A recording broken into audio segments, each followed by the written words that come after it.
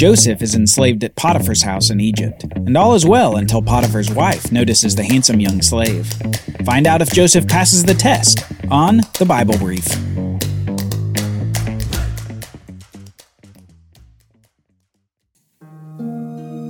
Judah, Jacob's fourth son, has shown himself to be unrighteous. Through the illicit conduct with his daughter-in-law Tamar, he's shown to be untrustworthy, immoral, and unjust. And as his daughter-in-law exposes his actions, he hits rock bottom. That's where we left the story of Judah. But that's not where Judah's story ends.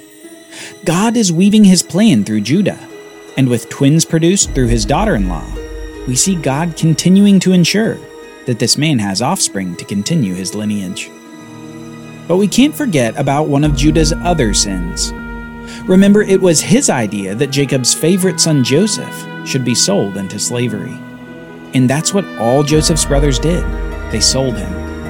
And now Joseph is in Egypt, in the house of a man named Potiphar. Let's read Genesis chapter 39. Now Joseph had been brought down to Egypt, and Potiphar, an officer of Pharaoh, the captain of the guard, an Egyptian, had bought him from the Ishmaelites who'd brought him down there. The Lord was with Joseph, and he became a successful man, and he was in the house of his Egyptian master. His master saw that the Lord was with him, and that the Lord caused all that he did to succeed in his hands.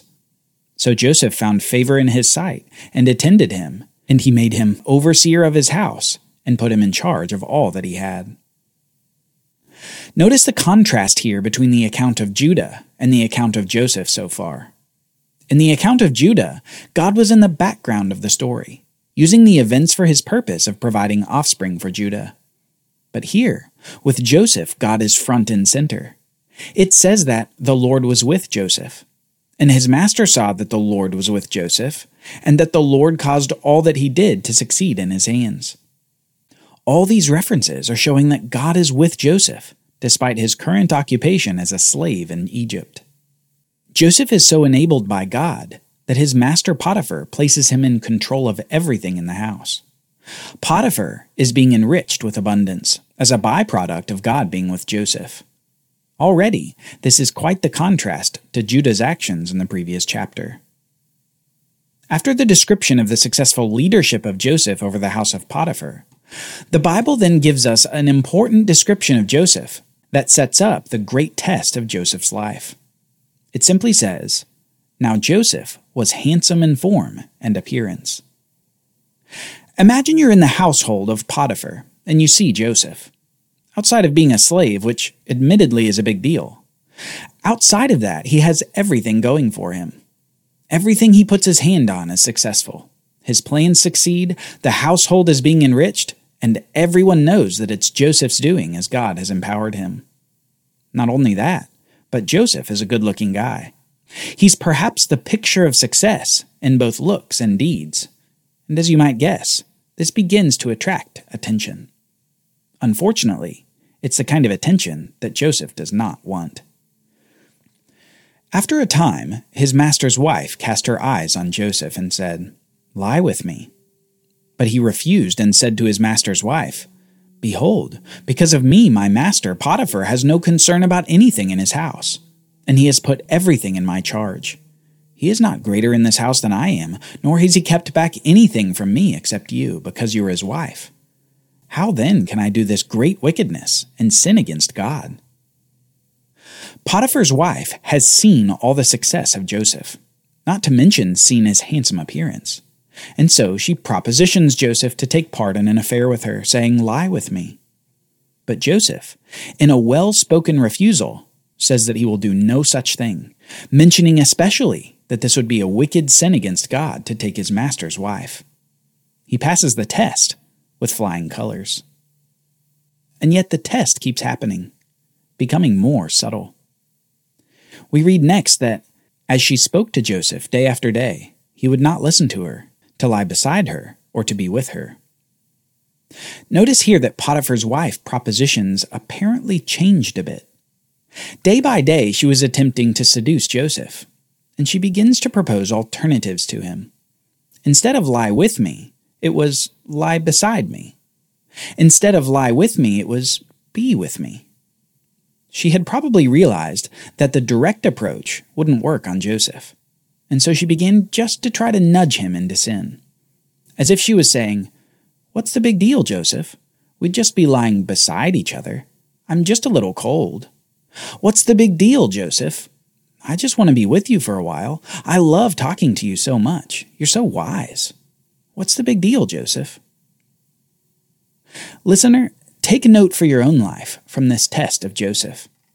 Little temptations are often the introduction to serious sins against God. How long do you think Joseph would have lasted merely lying next to Potiphar's wife? Beware, a little knife is just as deadly as a large sword, because it's not primarily the size of the weapon, it's the sharpness that makes the cut. Despite being constantly tempted by the wife of his master, the text tells us that Joseph would not listen to her. He was remaining faithful to his master Potiphar, and more importantly, faithful to God. Let's keep reading.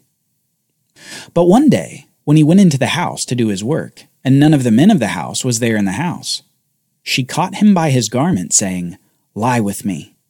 But he left his garment in her hand, and fled and got out of the house. Potiphar's wife just wouldn't stop. And one day, when no one else is in the house, she gets aggressive. She goes back to her direct approach by grabbing his robe and demanding that Joseph lie with her. But Joseph still yet defeats her scheme by fleeing from the house, even leaving behind his robe in the woman's hands. Rather than succumbing to the temptation in the way that Judah had with the apparent prostitute, Joseph has shown his faithfulness to God in his consistent refusal to sleep with his master's wife. He's passed the test again and again and again. However, this time around, with robe in her hand, Potiphar's wife has a wicked idea. As soon as she saw that he had left his garment in her hand and had fled out of the house, she called to the men of her household and said to them, "See, he has brought among us a Hebrew to laugh at us.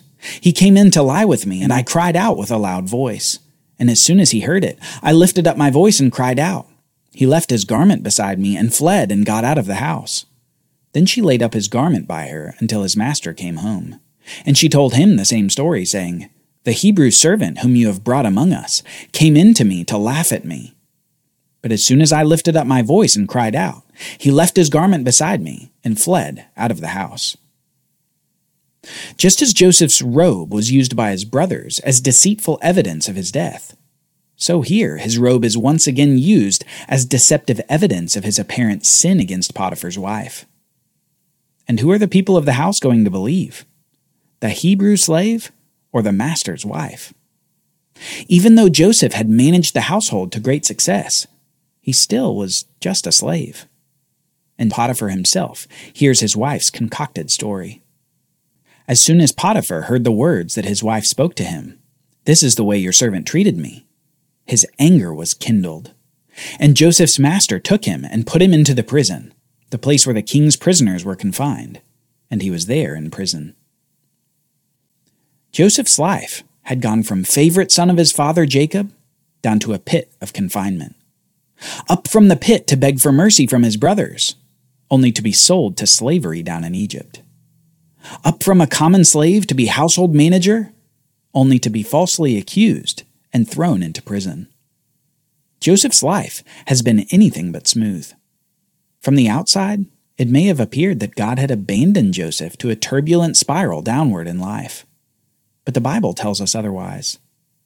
The next words are this: "But the Lord was with Joseph, and showed him steadfast love, and gave him favor in sight of the keeper of the prison. And the keeper of the prison put Joseph in charge of all the prisoners who were in the prison. The keeper of the prison paid no attention to anything that was in Joseph's charge, because the Lord was with him. And whatever he did, the Lord made it succeed." God has not removed Joseph from the trials of his life. Instead, God has been with Joseph through the trials. Because as we'll find out, the trials have been part of a big plan.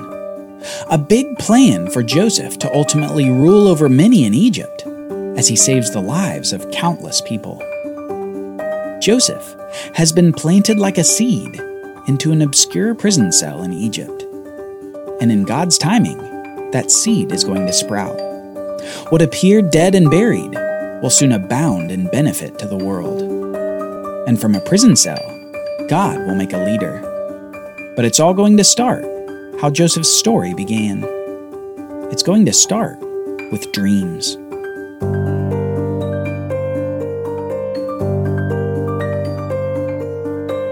Join us next time as we see some dreams of Joseph's fellow prisoners that ultimately caused Joseph to have an audience with Pharaoh himself.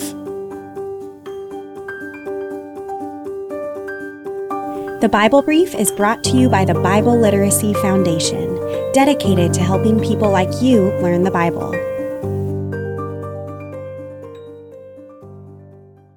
Copyright Bible Literacy Foundation 2023.